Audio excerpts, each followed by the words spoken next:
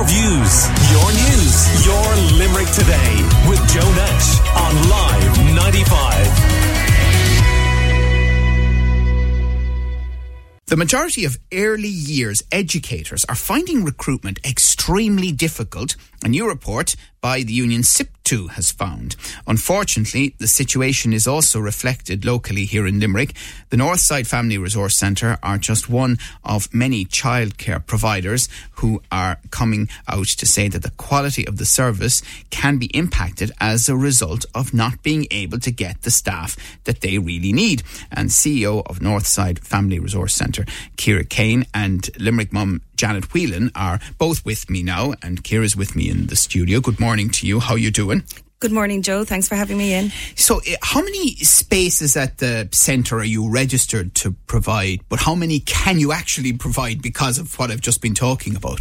Yeah, so we have two early years services and an after school service, one located in Kings Island and the other one in Ballinanty. So in total across all the services we can provide 199 full-time equivalent places, which actually amounts to about 308 children we would normally accommodate. So at the moment we're actually providing 159 full-time equivalent places, so that's about 230 children. So that's about a shortage, that's a further shortage of 70 places or 70 children who don't have childcare places. So how many staff do you have and how many would you need ideally? I think at the moment we probably have about 30 early years workers where we would have vacancies. It's probably in about 18 or 19 vacancies we have. And what has been happening when you've looked for staff? There's no applications coming in. So there's no one even to shortlist or to interview. So my experience is that while the universities are... there are graduates coming out of the universities, they are not coming into the sector. I heard someone from Dublin childcare facility last week say that they had listed people for interview, invited them based on some advertising that they'd done, and they had gone through I think a couple of days when not one person turned up for the interview, even though they'd accepted it, and it seemed to mainly be because they'd gone off and done other things, or they'd got jobs, or, you know, it's a very hot jobs market, as they'd say at the moment. It is, and each of the providers within the city and across the country, we're just pulling from each other. So if somebody is leaving, if somebody is coming into one of our settings, they're leaving another setting, which is putting pressure on them as well. So it's a dog-eat-dog world for those workers out there at the moment. How do you get your message out there that you need staff? Well, we go through the normal recruitment procedures, you know, we advertise all of that, and also word of mouth, so we would have quite a good reputation as well. We're very lucky because we've been established such a long time. There is a core of early years workers there that are very loyal and very dedicated to the children that they work with, and that keeps us stable, you know. It's actually those who are starting to move on now. Some of our workers actually aren't returning to the workplace after maternity leave because they can't get childcare themselves, or that they're trying to get mortgages and their salaries aren't high enough to secure those mortgages. So they're moving out of the sector. So we've had a very slow and steady workforce kind of leave us, especially the younger staff, leave us and move into other sectors altogether. But we just can't replace those staff now. And we've been saying this for the good 5-6 years now. We've been alerting the state that this is happening and that it's having a very negative impact on all families, but especially women and their careers as well. And you were making the point earlier about full-time equivalents and all of that, and the number of kids that you can cater for. Why is that breakdown in existence in terms of the number of children that you can look after being higher? Is that because they only do a few hours at a time in some instances? Or? Yeah, so we would have 6 preschools, for example, in one of our services. So those 6 preschools, while there can be 22 in each room at any given time, that could be catering up to, you know, a few hundred children. So it depends. Some parents are full-time, some children are full-time, some are part-time and so on, yeah. Sure, yeah. We're chatting to the CEO of Northside Family Resource Centre here in Limerick, Ciara Kane, and Limerick mum Janet Whelan is on the line as well. Good morning to you. How are you? Good morning. Good. So I know you're a working mum, your partner's also working, so what is it like trying to juggle childcare and job? Oh, so like I work full-time nights and my partner is full-time days. So the way it is at the minute is he starts work at 8 a.m. There's often mornings there he'll have to drop the kids into me. I'll drop my 8-year-old to school. Then I'd have to stay up with the baby throughout the day and then go back in and do nights that night. So we're exhausted, if anything. So, like, when my 8-year-old went to creche, I didn't experience anything like this. I wasn't expecting it to be as bad. And I have his name down since I was actually pregnant. So he's on that waiting list well over a year now, and just still no sign of any place for him. So, yeah, it's completely different this time round. Yeah, that's interesting, isn't it? In that period of time, it's become so much worse. Oh, definitely. And like back then, I put my son's name, the 8-year-old, I think down about 3 months before he actually got a place. He got a place right away. And to think that this baby must be about, I'd say, 14 months now on the list.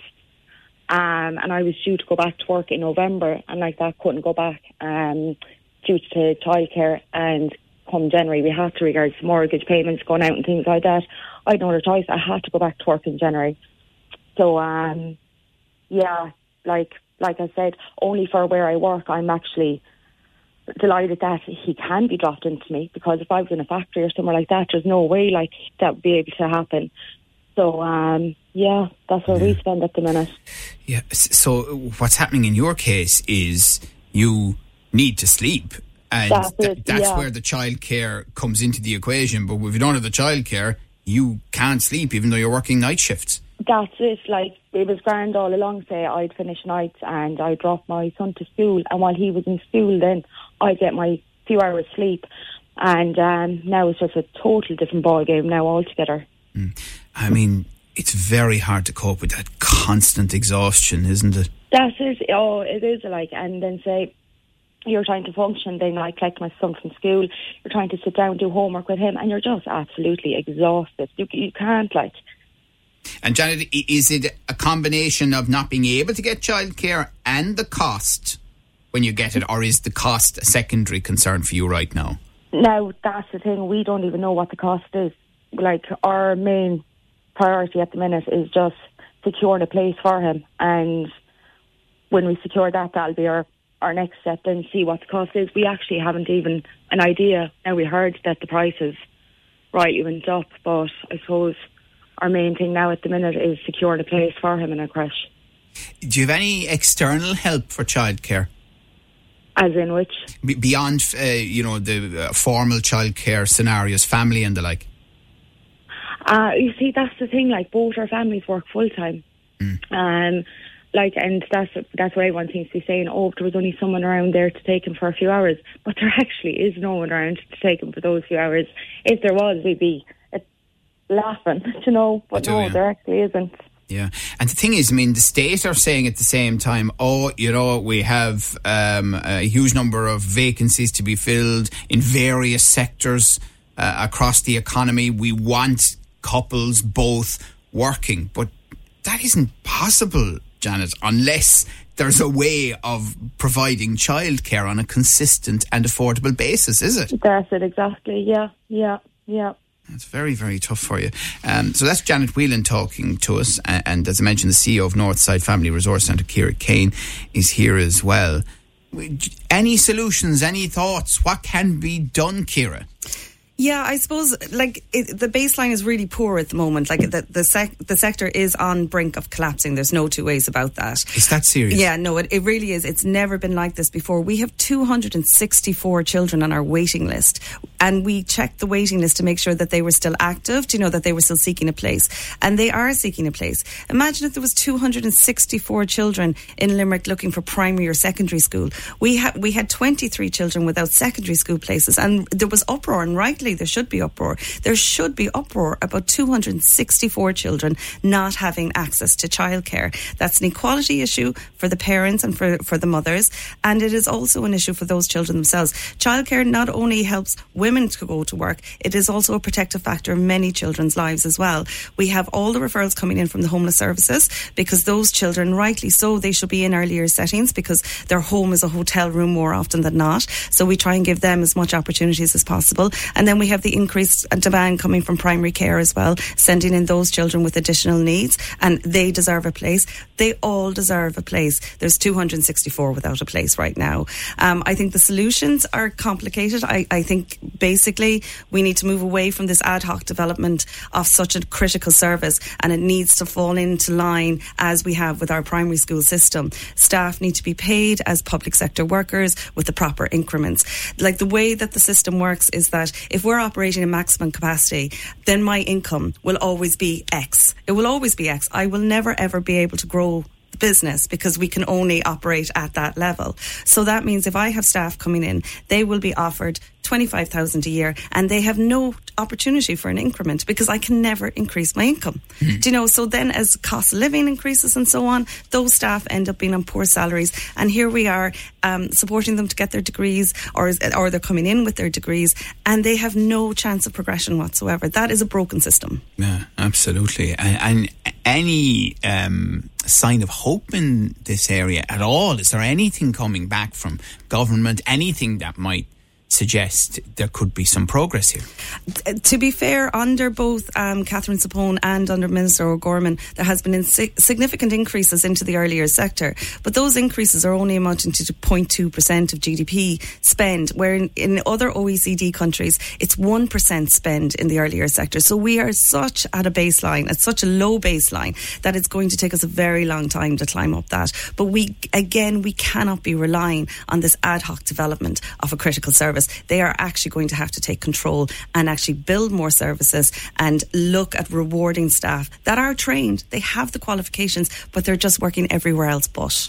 Are you aware at all of any upcoming meetings on behalf of the sector, Ciara? Yeah, I mean, there are active groups that I would participate in as well, where we are talking to the Minister. Minister O'Gorman did visit Northside Family Resource Centre last year, and in fairness, he did come to both our settings in Kings Island and Ballinanty, and he listened.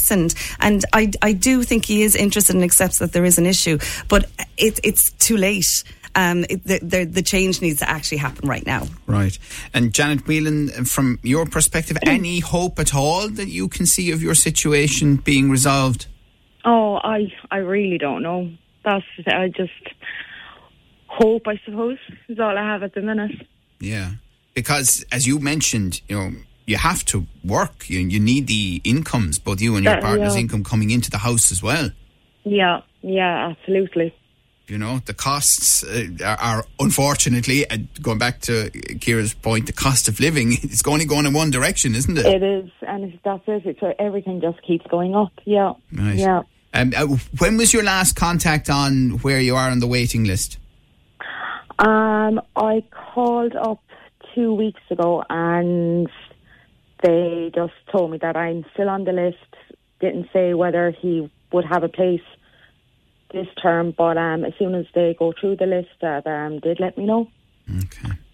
All right. Well, listen, we're glad to highlight this issue again on the show, because we are very conscious of the fact that it is having a major impact on a lot of listeners to this programme. There's a lot of family strain as a result of childcare concerns, and then for people within the sector who are doing their very best as well, like Ciara Kane and the staff too, it is a real worry as well. But thank you both very much for highlighting it again this morning for us. That's Limerick mum Janet Whelan, and in the studio, CEO of Northside Family Resource Centre, Ciara Kane. Thanks, Ciara. Joe. Thanks. Your views, your news, your Limerick Today with Joe Nash on Live 95.